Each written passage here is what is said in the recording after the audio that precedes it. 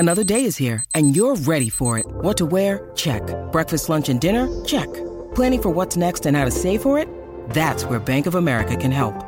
For your financial to-dos, Bank of America has experts ready to help get you closer to your goals. Get started at one of our local financial centers or 24/7 in our mobile banking app. Find a location near you at bankofamerica.com/talktous. What would you like the power to do? Mobile banking requires downloading the app and is only available for select devices. Message and data rates may apply. Bank of America N.A., member FDIC. When you need mealtime inspiration, it's worth shopping Kroger, where you'll find over 30,000 mouth-watering choices that excite your inner foodie. And no matter what tasty choice you make, you'll enjoy our everyday low prices, plus extra ways to save, like digital coupons worth over $600 each week. You can also save up to $1 off per gallon at the pump with fuel points. More savings and more inspiring flavors make shopping Kroger worth it every time. Kroger, fresh for everyone. Fuel restrictions apply. It is Ryan here, and I have a question for you. What do you do when you win? Like, are you a fist pumper, a woo-hooer, a hand clapper, a high-fiver? I kind of like the high-five, but if you want to hone in on those winning moves, check out Chumba Casino. At ChumbaCasino.com, choose from hundreds of social casino-style games for your chance to redeem serious cash prizes. There are new game releases weekly, plus free daily bonuses, so don't wait. Start having the most fun ever at ChumbaCasino.com. No purchase necessary. VGW Group. Void where prohibited by law. See terms and conditions. 18+.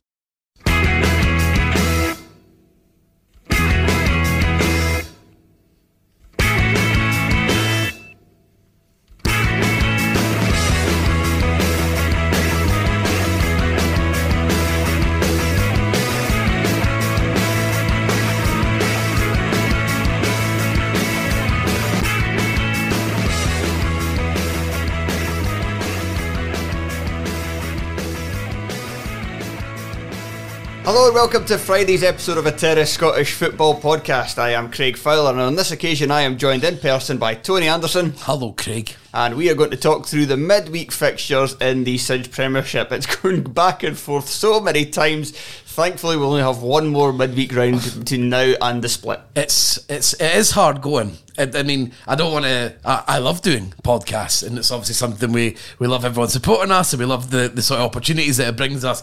But it becomes really fucking hard going when it's because you try to watch all these games, you're like needing to sit. And you want to watch them properly because you want to give the audience some sort of insight. That's what they're listening for. But and then you go on the other side as a Hibs fan. It's.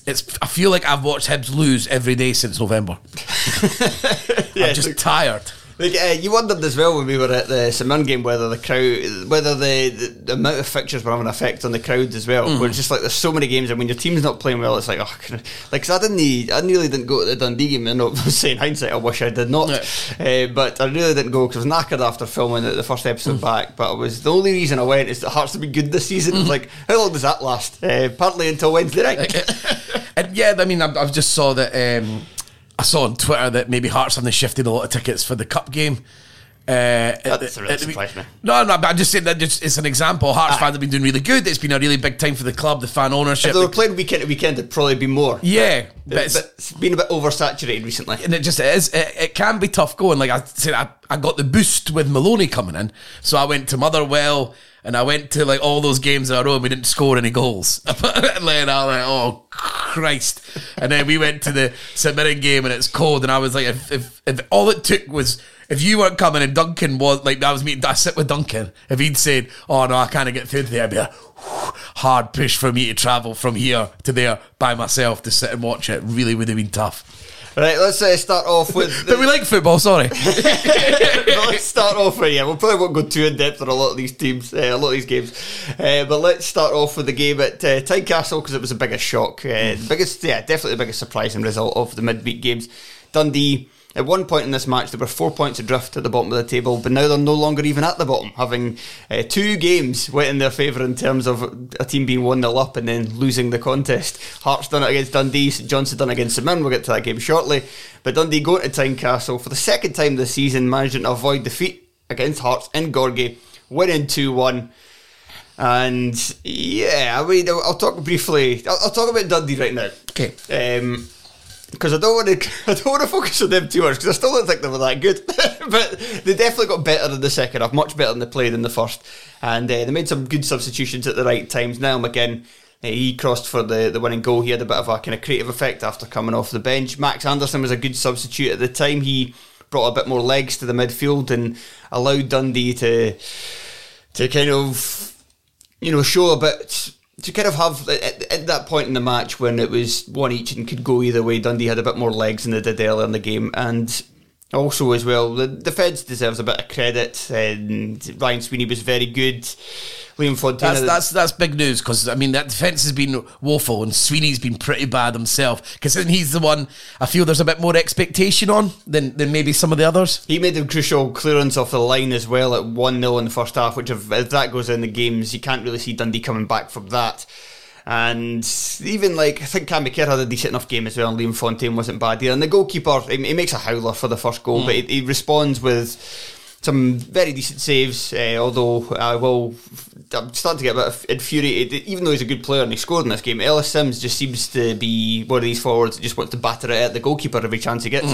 So he's the opposite of Nisbet, because Nisbet always wants to caress the ball into the corner and use his foot and his side foot, but Sims is all about the laces every single time. Aye, and he just seems to smash it off the keeper like loads. Even the goal he scored, the keeper should have saved it, went through him. And but I don't want to give, and this might sound like sour grapes, but I don't think, even though Dundee improved in the second half and McPake got his substitutions right in that sense, I think a lot of this was of Hearts making. They should have had the game buried in the first half. They missed chances in addition to scoring the goal. They also missed chances at before it went one each in the second half, and then after it went one each, and then the real kind of shooting themselves in the foot. Robin Nielsen makes a tactical change on 65 minutes. He brings off, let me try and remember who it was, Andy Halliday. Halliday came off at 65, yeah. Halliday was actually having a decent game as well at left wing back. Took him off and brought on Josh Ginnelly, and he changed the shape of the team. Instead of 3-4-3, he went 4-4-2. Now, I don't want to go too over the top on it, because I kind of thought it made sense at the time. Dundee had lined up at a 4-4-2. When I was going through the Dundee players, I should have give credit to Danny Mullen. He had a really good game and scored as well, and that's kind of one of those ones like Danny Mullen, I've slagged him off for his inability to score. Of course he scores against Hearts after I said that.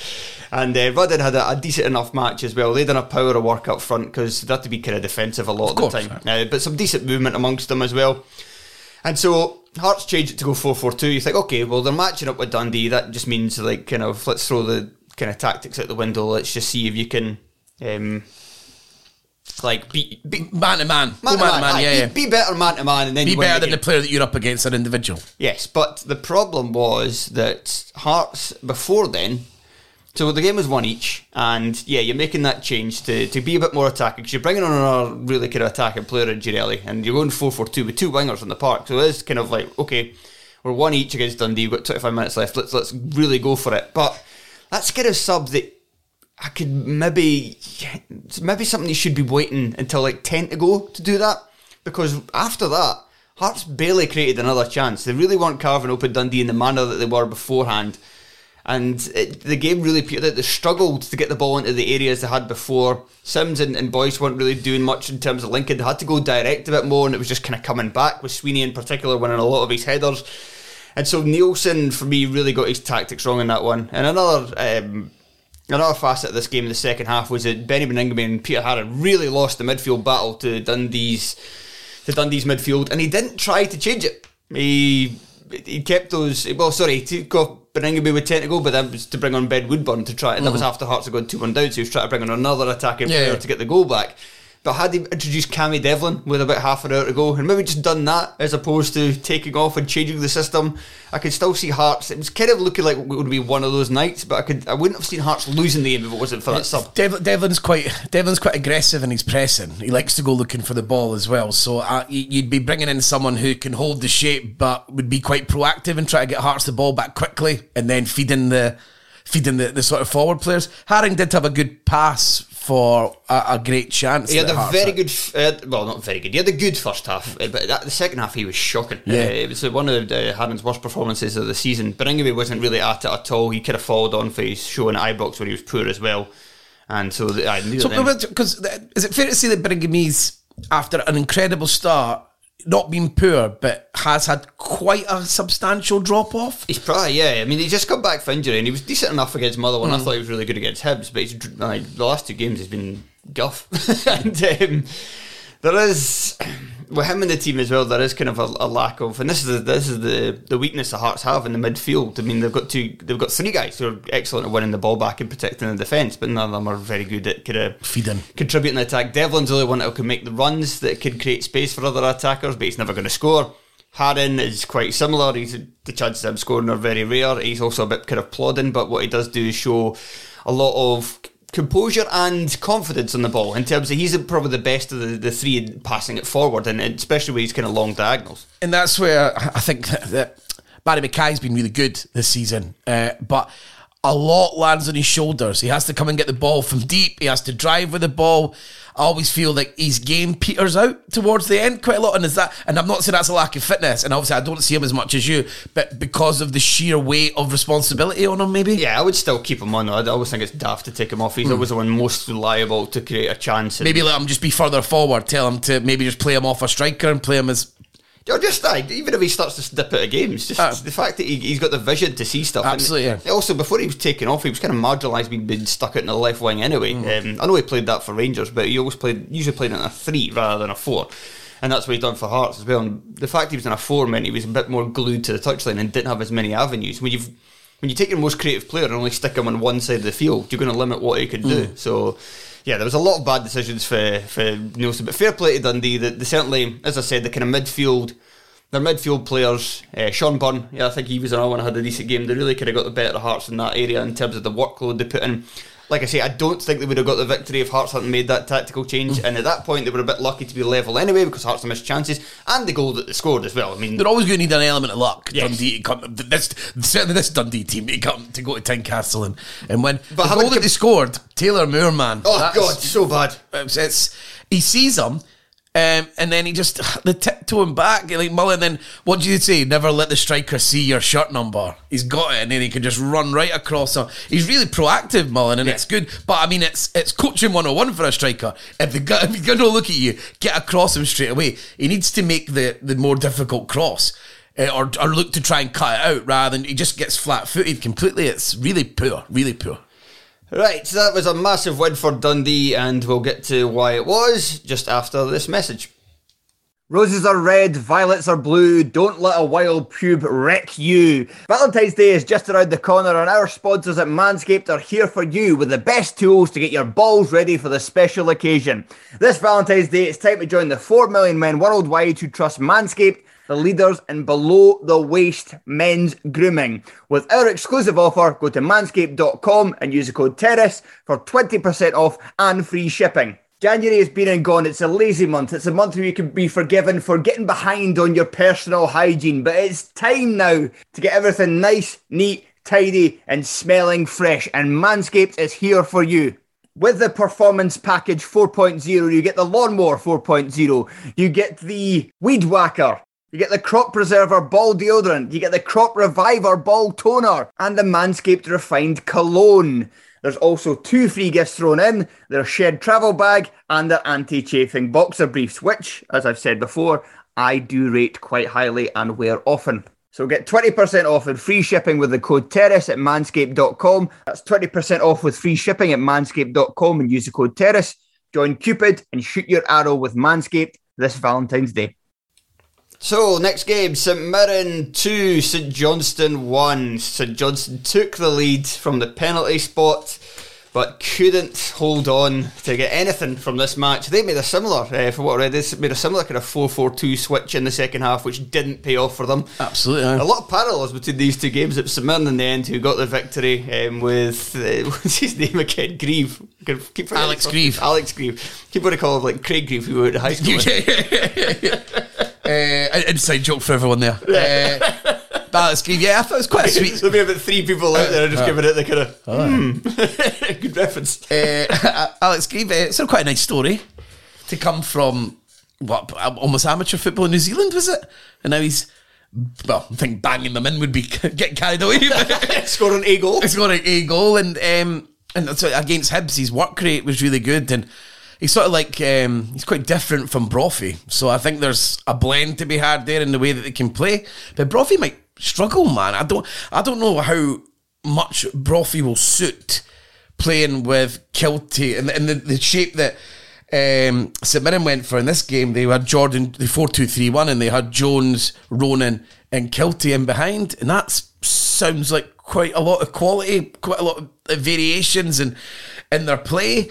But having Brophy, who likes to drop deep and shoot, I don't know how much that will suit them. And you see, like the goal that Greaves scored, I don't know how often Brophy scores that goal. I don't know, I think he been harsher, Brophy. I think he looked decent before he got injured this year. Yes, yeah, he did, but I'm saying the team's changed already, and he's absent. I'm not being harsh. I'm not saying that Brophy is streets ahead of Greaves. No, but I think what I was saying is I think they'd already kind of changed the system because it went from the 3 to the 4 already this year, and Brophy looked good at it. Because he had Kiltie playing quite close to him. So that, but maybe I am being a bit harsh, but just I saw that. What I saw about Grieve against Hibs, Brophy's still better at playing with his back to goal. Yeah. But it worked really well, and that goal, St Johnstone will be disgraceful losing that type of goal from a cross ball for Kiltie when you're. I hate low crosses to the back post that a striker taps in when you're playing with 3 centre halves. Infuriates me. I mean, it's like you should almost, if you're going to be playing with a back 5, that should be eliminated. By that point, there was 4. There was only 2 centre halves. Oh, well, that was after an hour. No, wasn't it? That was only after an hour that they made the changes. When was? Oh wait, sorry. The goal was earlier. They made the changes after that. Oh, did they? Sorry. Because McCart was out of position for the cross at the goal, and it was still Cleary and Gordon that were coming in. So let me. I only saw the highlights of this. You watched the game, so that's why you know more of me. There must have been not much happened after Alex Greaves scored. No, it didn't. That's why when you I'm actually stunned to see that was in the 49th minute. Yeah, because you came when you came in. I was sitting. I'd done the back to back. I finished work at about the back of 4. Finished early, and then I was sitting trying to watch with the effective time the 2 games, and I was coming to the end of my tether after watching 2 games completely back to back, and I just swat off because it dies a death after that, and that tells you a whole lot about St Johnstone. Yeah, that is poor. And I think, but that was a kind of complaint as well that amongst Johnstone fans that the tactical change to go to the 4 didn't help them at all. No, it did, nothing changed whatsoever in terms of them getting forward. They lack so much quality. Middleton was decent last season, but it was a purple patch. I think we can all now fully agree that there's no arguments that Middleton had a purple patch last season, and the years before that and this season are a much more accurate way of describing Middleton. And even their goal, it was like Middleton and Hendry did link up, but in the most agricultural way you could possibly have a front 2 link up, going up the line, like basically fighting with everyone up the line. It reminded me a bit of Callahan and Bruce Anderson last season, well, a lot of the time when they would link up, and they were just fighting, nearly giving the ball away, scrapping, keeping it, and eventually Middleton gets away and he gets tugged back, and it's a Stonewall penalty that Hendry puts away. But yeah, the signings just seem so sensible that St Mirren have made. Even bringing Gogic in there, Gogic and Power is a really good baseline now for them to, if you're going to have 3 attacking sort of skillful types of players, and Kiltie, Jones, and then maybe even Brophy in the future, and obviously Connor, Ronan. That's a really nice base, and they can have that, and Power's good enough to sort of drive forward and play the ball forward, and then you've got Gogic, and the way that you can only have Gogic is to play a specific role. We saw it worked relatively well at Hibs last season. It fell off a cliff this season when he tried to play. But I think it was the right. Gogic had to go. The fans had fallen out with them. You know what I mean? And the team they were trying to play had totally passed them by, and he was just falling out of games. And I watched this, and Gogic was right involved, and he wasn't getting shit for just hooking the ball forward sometimes. And it works for St Mirren because they can play. They can get the ball forward quite quickly because now they've got these 4 players, and like you say, Brophy could come back later, and it's really good fun. I think they've got a lot, and I love it when they score when Disco Land comes on, and then on Y-Scout you don't. There's no commentary when you're watching it, so you get to hear the crowd loud and clear, and it's just fun listening to like after the goal going on for a while. I was like, that's a good choice of goal song. So well done, Paisley, for that. I think St Johnstone were a bit harshly done with the penalty decision, though. Who was the referee, by the way? Like, I don't know if you've got that to hand, because I did not recognise him at all. He looked like a kind of discount. He looked like if you'd bought John Beaton from Wish. Okay, I've just said I've got the match report here, and I can't. Y-Scout, I don't know if it does referees. No, I can maybe check on. I've got BBC Sport open as well. They'll tell you, won't they? Yes. So bear with me 1 second. Craig, why don't you tell our listeners something about your life? I'll just talk about the penalty. So the cross comes in. McCart, he has his like elbow tucked into his chest, but he does kind of fall like towards the ball, and the ball kind of seems to hit his elbow. But he had it so tucked in that I just thought, like, surely you won't be given that. And he didn't like. It didn't seem like he twisted his body to do it. I can kind of. It looks a bit in full speed. It looks a bit kind of dodgy, so I can maybe see why the referee give it. And I'm not even like, I used to pride myself on being an expert on a lot of these rules and how they were implemented. I've struggled to get my head around this the handball rule since the changes a couple of seasons ago. So I don't know what comes first or not. David Dickinson.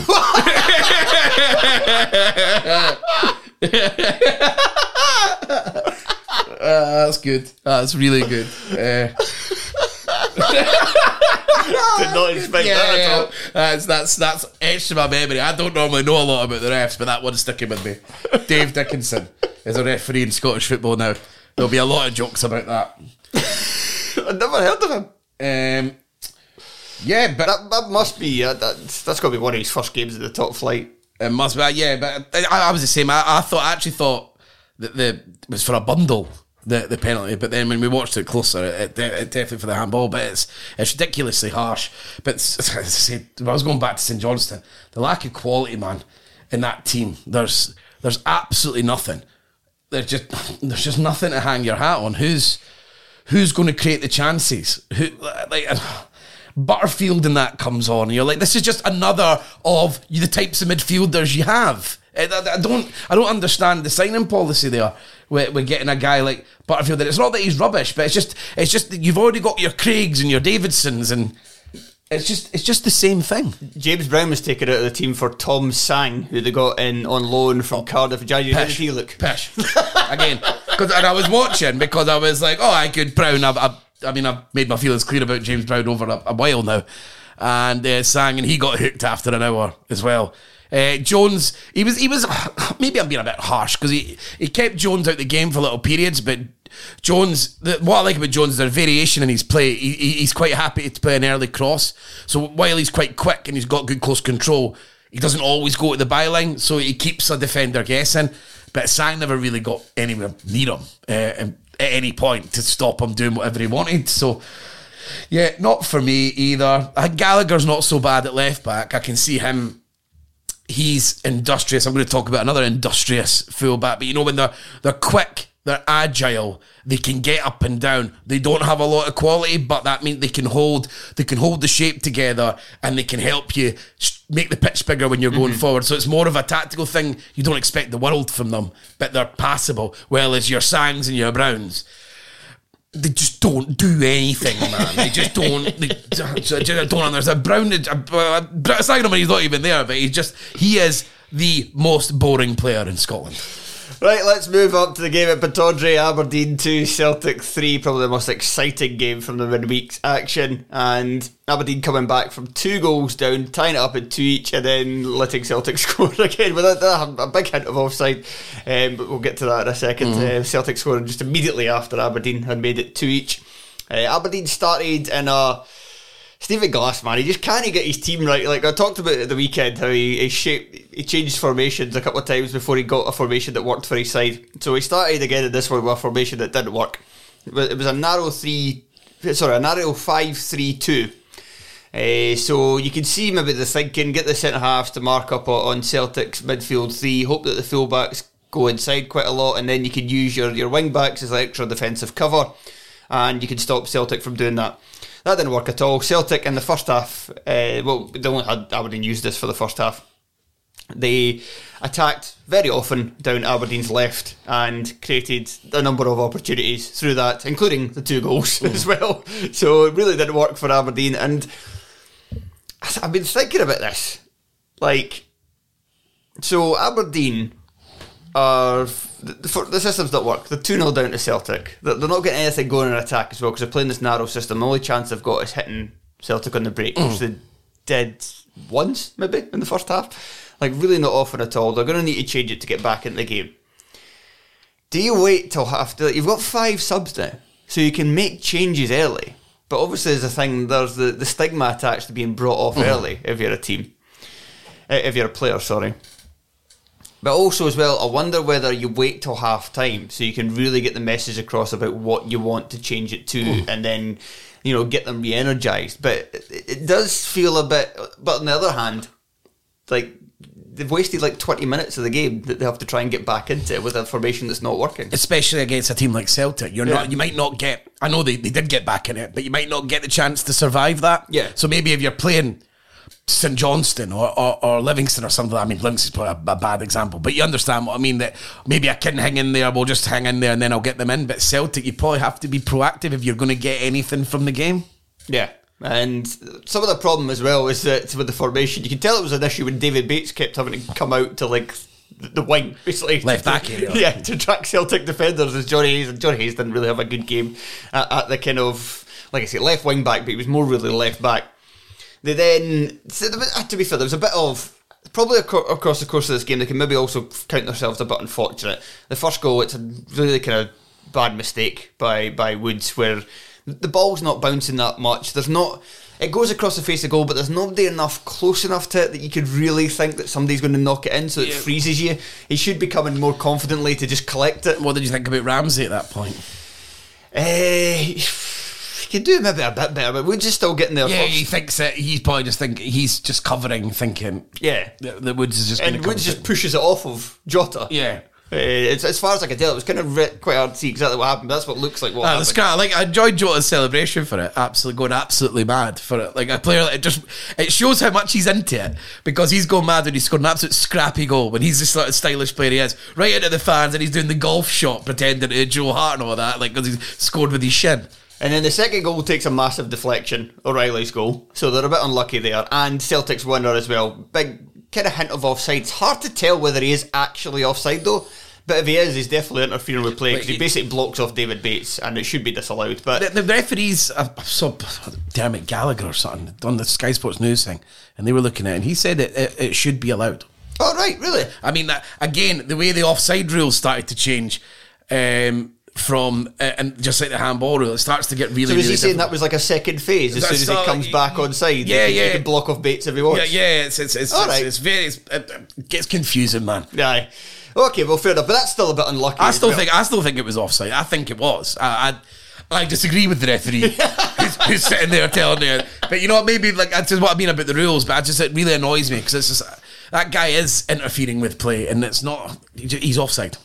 So Aberdeen changed it for the second half. They went to a 4-2-3-1 with Kennedy and Ojo coming on for McGeoch and Ramsey. Bezzy went to the left, Kennedy on the right, with Ferguson as number 10. And immediately, like, Brown and Ojo as the kind of sitting two midfielders, immediately gave them a lot more cover on the flanks, because they were able to, because the two of them kind of in that position, they were able to split out and really kind of stop those attacks as the deeper midfielders. While also as well, they got a lot of joy themselves down the flanks. That was kind of really where Aberdeen done a lot of their damage in the second half, getting down the wings, getting balls into the box. And both of the goals kind of came for that. One was Hayes getting fouled after he'd done a wee kind of thing on the wing with McCrory. Oh, sorry, not McCrory, with Bezzy. And then it was called back that the minutes ago, and then on the other side as well, it's McCrory charging forward, winning the free kick, and then the score for that as well. And they still threatened a wee bit after Celtic went back in front, going down the wings. But Stephen Glass, how about you come up with a good formation from the kickoff at some point soon? Do you know the way you use McGeoch I find strange. Like, seeing games when they're going to be under the cosh, I don't think McGeoch's the world's best off the ball as a central midfielder, but I think he's absolutely great at linking things together. Well, he certainly was. So I just find it weird that this is the game that he wheels him out for when he doesn't play him every week. This is the choice.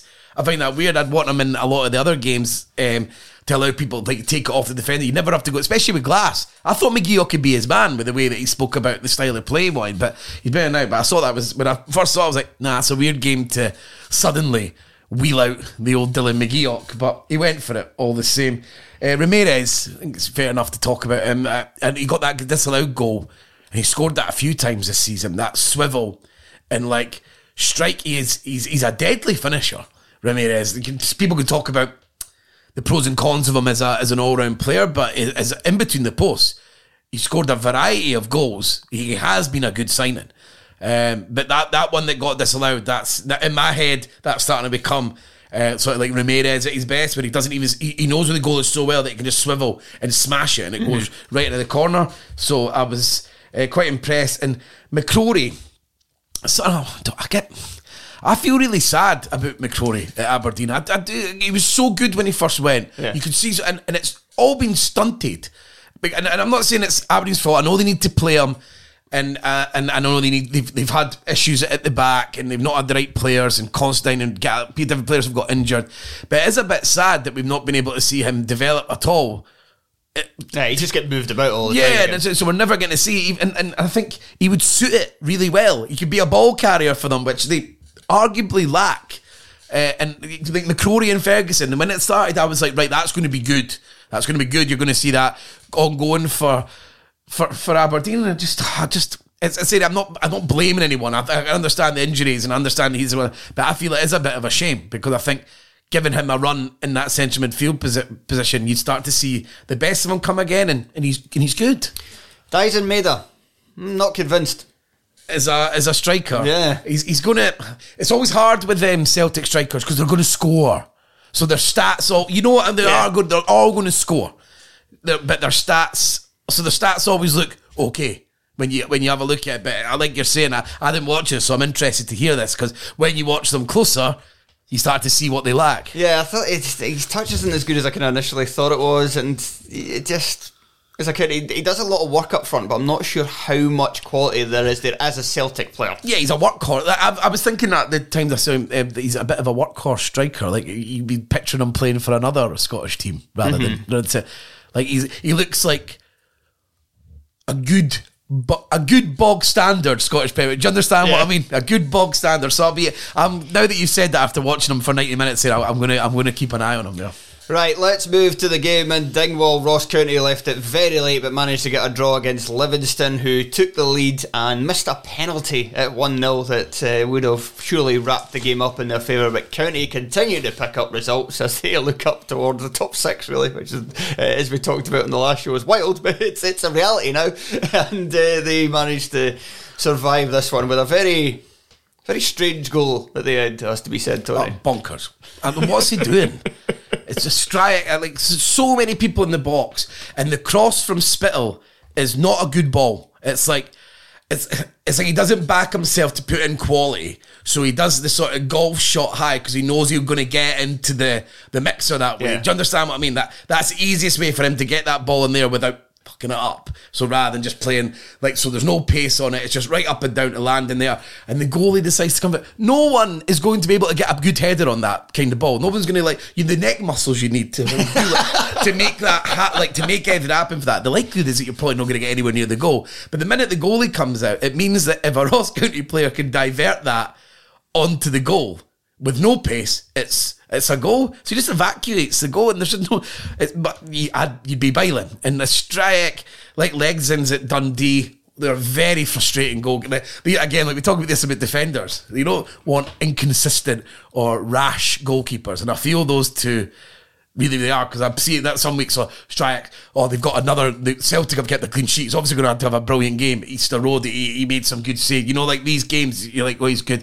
And Legs, the same. Legs has cost him 6 points against County this season. They're huge sticking points that at the end of the season you look back and go, well, if he doesn't fuck up, then we've stayed up. Yeah. So it's like, but I found the game, while not good, and not a lot of chances, not exciting, it's something to sit to try and analyse for this. I found it quite interesting. Obviously Martindale's a really interesting manager anyway, tactically, and the way that Mackay has Ross County set up, I think's relatively unique. Off the ball, it's extremely narrow, man. Everyone comes in, and it's like Regan Charles Cook's really central, Callahan's really central, and Hungbo's really central.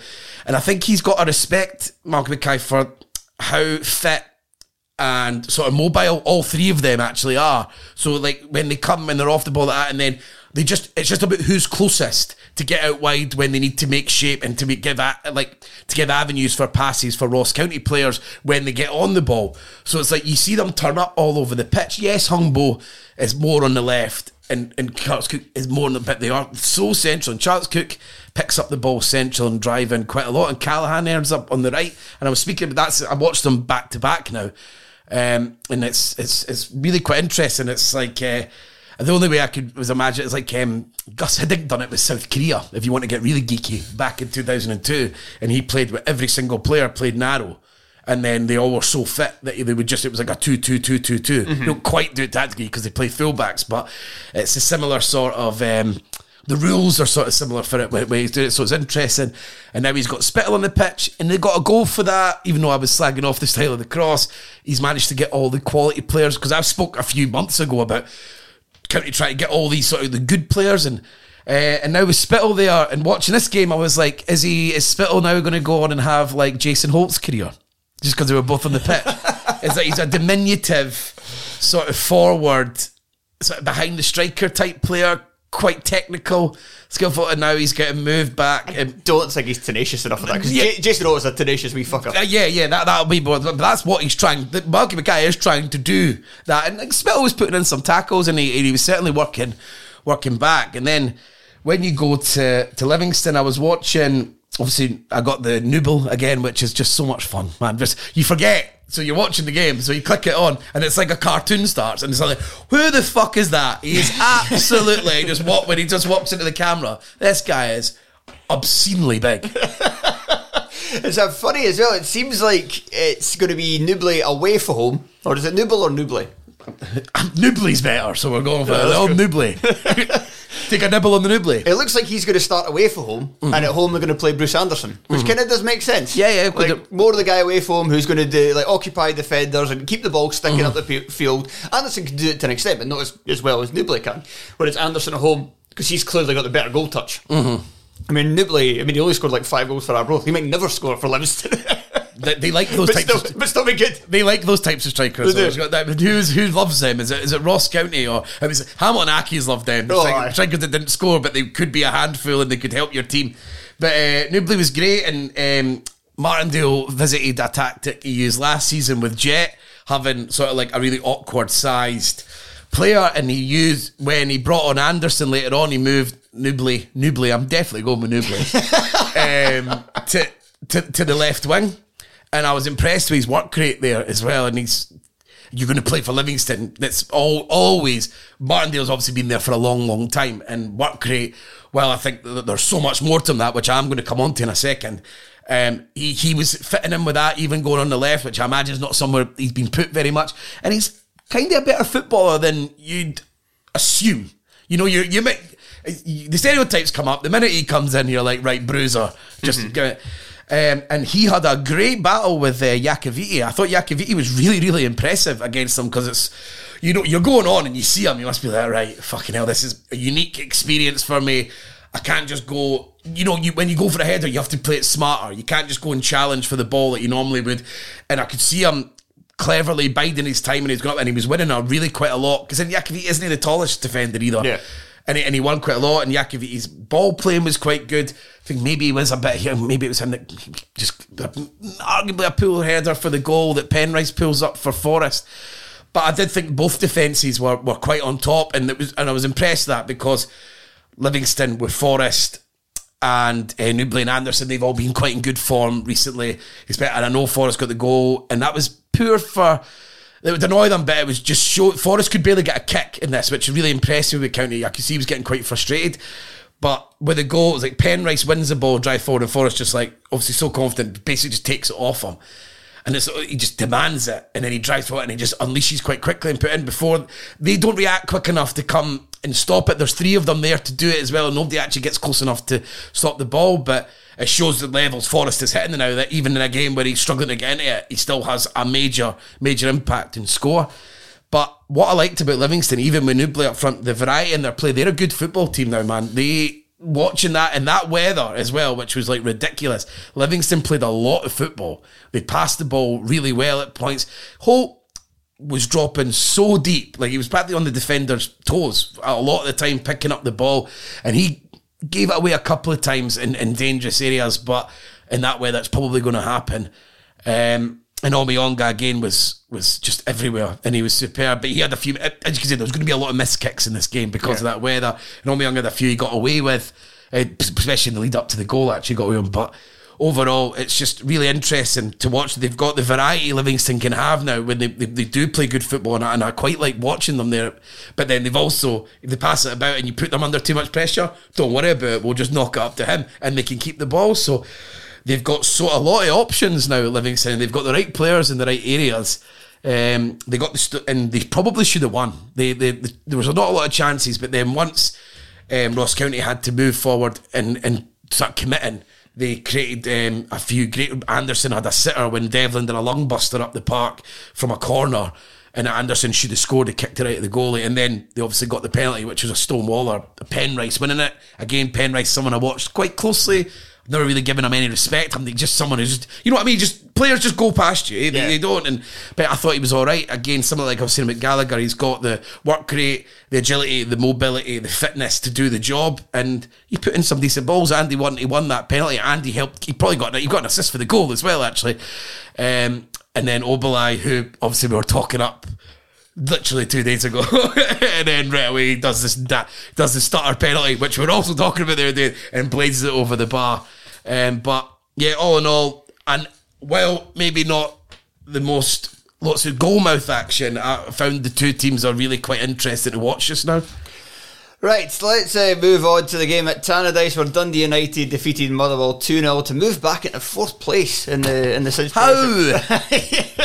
The league's just the same again. Is this now how Scottish football works? That nobody's good? So I saw the highlights for this game, and then I saw the team and seen 3-5-2, and thought, have Dundee United figured something out here in terms of how best to use Tony Watt? They paired him with Mark McNulty. I thought, right. As Tamcourt's now found the right formula, and this is going to be United between now and the end of the season. They've got Tony Watt, who, when he left Motherwell for United, or at least, when he first signed for United, was the top goal scorer in the league. Is he going to carry them then all the way to Europe? Having watched the game, United were not impressive at all. Motherwell were the better side, I would say. And the first goal especially comes out of nowhere from a United point of view. Motherwell really kind of knocking on the door and looked like they were going to take the lead themselves. Dylan Levitt scores an absolute belter. But at the same time, it certainly helps to have Tony Watt playing through the centre, because it gives him the ability to roam all over the pitch. So he was going at left a lot, like he is wont to do, like Tony Watt likes to do, but he was also going over the right. You've seen that with both goals. Goes over to the right with the first one, beats Ojala, I think it was, who was back from Motherwell, cuts the ball back. It's a good cross, enough of a good cross that Sondre Johansson can only clear it as far as the edge of the area, and then Levitt unleashes an absolute belter.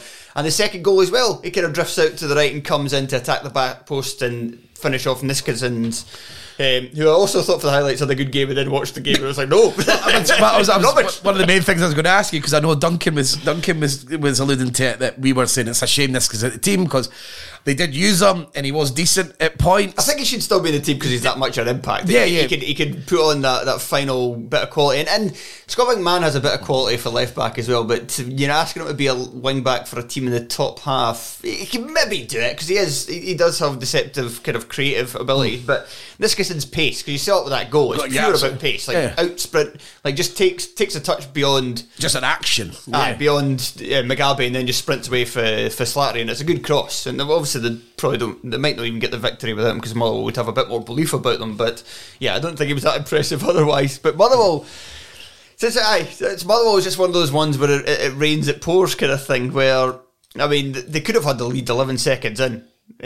Sean Goss with a shot from 25-30 yards that Siegrist makes a brilliant save to just touch it onto the crossbar, and then even for the free kick that comes from that, Goss hits the effort just over the crossbar. They controlled much of the first half. They had a kind of narrow front three that would kind of press the United defenders and really stop United from playing it out for the back. Which is pretty good when you're playing against a back three. Goss and Slattery were quite up and getting in support. They had, I think it was Slattery had a header that he put wide. Jordan Roberts had a really good chance. That it was kind of hard to tell whether it hit his own player, but I don't think it did. I think he just skewed it wide.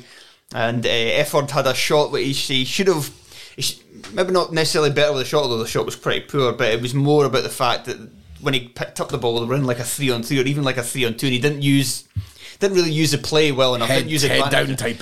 How was effort just in general? It was alright. I mean, the Motherwell attacking players played quite like Woolery had a few kind of decent runs at the defence. Roberts had a couple of decent things. Effort was maybe the weakest of the three, but yeah, it was kind of in the run that Motherwell were on. It was kind of just one of those days. The second half wasn't as on top in the second period. United had kind of tightened things up a bit at the back, but they still weren't enjoying a lot of the football.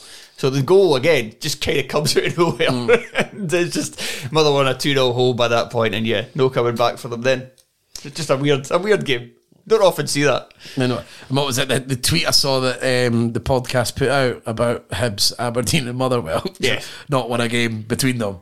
Yes. All in the top six. Well, not anymore, but all in the top six. That was it. And if you include Hearts, so Hearts have played, so if you include Hearts, it's only 2 wins in 23 for the top six outside of Celtic and Rangers coming into this year. And only one of them's left in the top six. Sorry, 2 of them, well, Hearts and Motherwell. And 2022 is the year of bloody...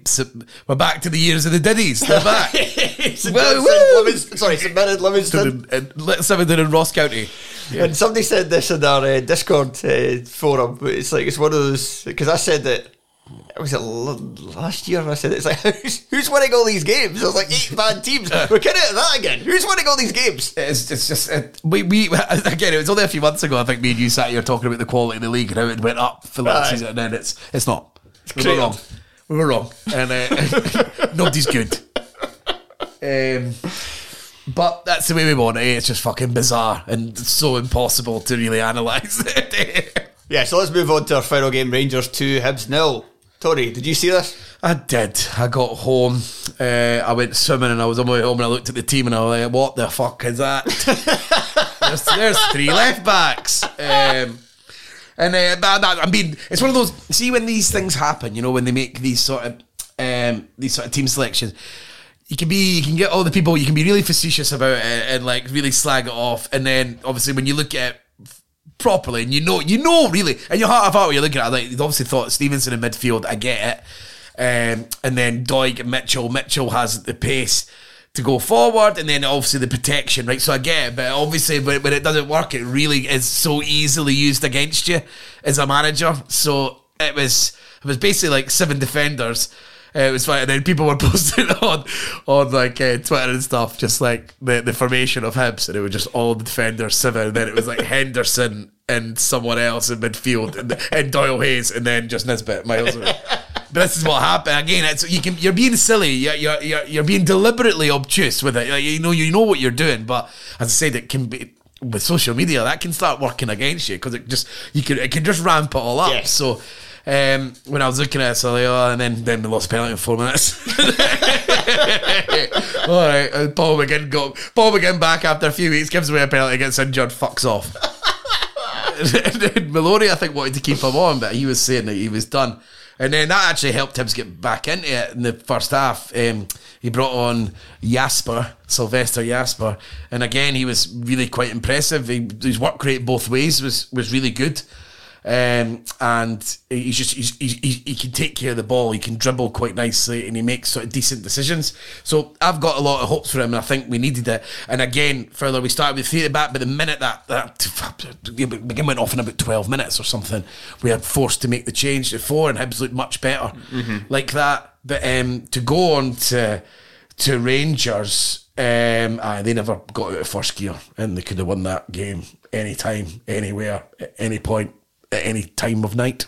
They absolutely strolled it in Morelos. Again, him and Porteous having a nice wee running battle. It's always funny, but I noticed Morelos, he wasn't getting as involved as he normally would, which is sad for the box office side of life, but I'm starting to get this feeling with Morelos that he's done a lot of morphing at Rangers, as Boy spoke about. He changed his game, then he went off the boil a while he was in that mid-change, and I feel like we're getting to the stage now where he's sort of brought all together, and he's done it all at Rangers. And it's like, you know, when you say it'd be better for him to stay another season, when you talk about players, I think that's maybe not deliberately, but maybe has happened, and it is actually going to make Morelos a miles better player, even though he probably did want to leave and like how the stars have aligned. If someone comes and gets him at the end of this season, I think they are getting really, really fucking good striker. He can do absolutely everything because he was dropping off. He was playing really intelligent passes. You know, like when the midfielder's about to come and get you, just knock it around the side of him, and there's another midfielder just coming on to get, and it's just he's so sharp, and he's seeing it, and then his goal. I mean, where Rocky goes is something like, remember Rocky Bashiri against Celtic, where he just disappears. Yeah. Same again. Where's he gone? That's definitely where there should be another defender there. And he just completely disappeared, and then you just see him, and you see him coming into the picture late. Where have you been? And then Morelos in the finish is like, it's so aggressive, and it's just so confident, because normally, I mean, that type of finish you don't normally do, one-on-one with the goalie roofing the net. Yeah. It's like so, like, obviously so on top, on point, so sharp. Then he goes through later on and he tries to dink the goalie. Not something you see Morelos do. No, I think that was just a flex at that point. He was trying to score a special goal. Just the game's over, really. Yeah. He knows it. But maybe again that he's adding more to his games. He's starting to come. He's thinking about his finishing more, because his finishing's always been erratic. I think it's safe to say.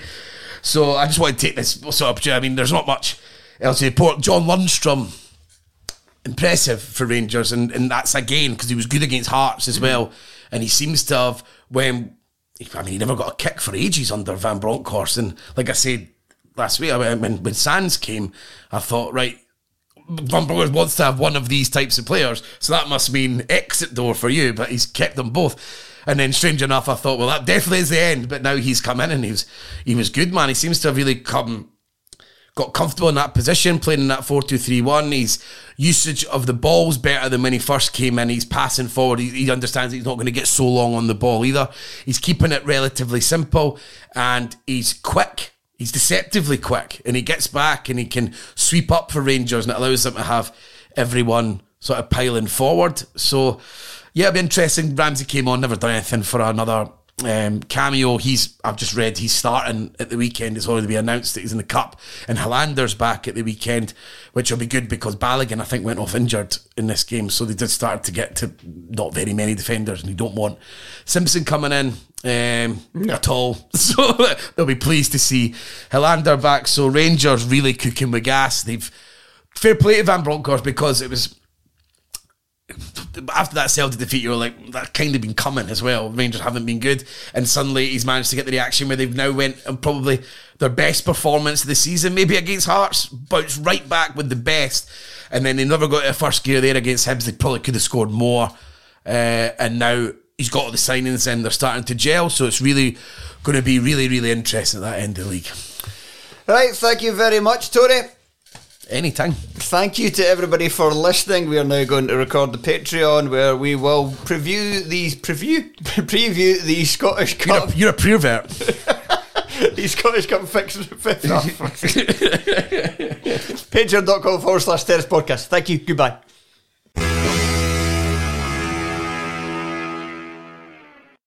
Sports Social Podcast Network.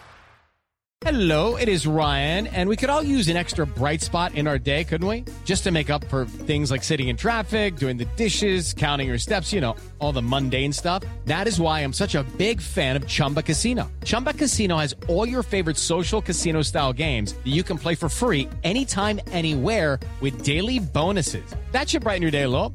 Actually, a lot. So sign up now at ChumbaCasino.com. That's ChumbaCasino.com. No purchase necessary. VGW Group. Void where prohibited by law. See terms and conditions. 18+.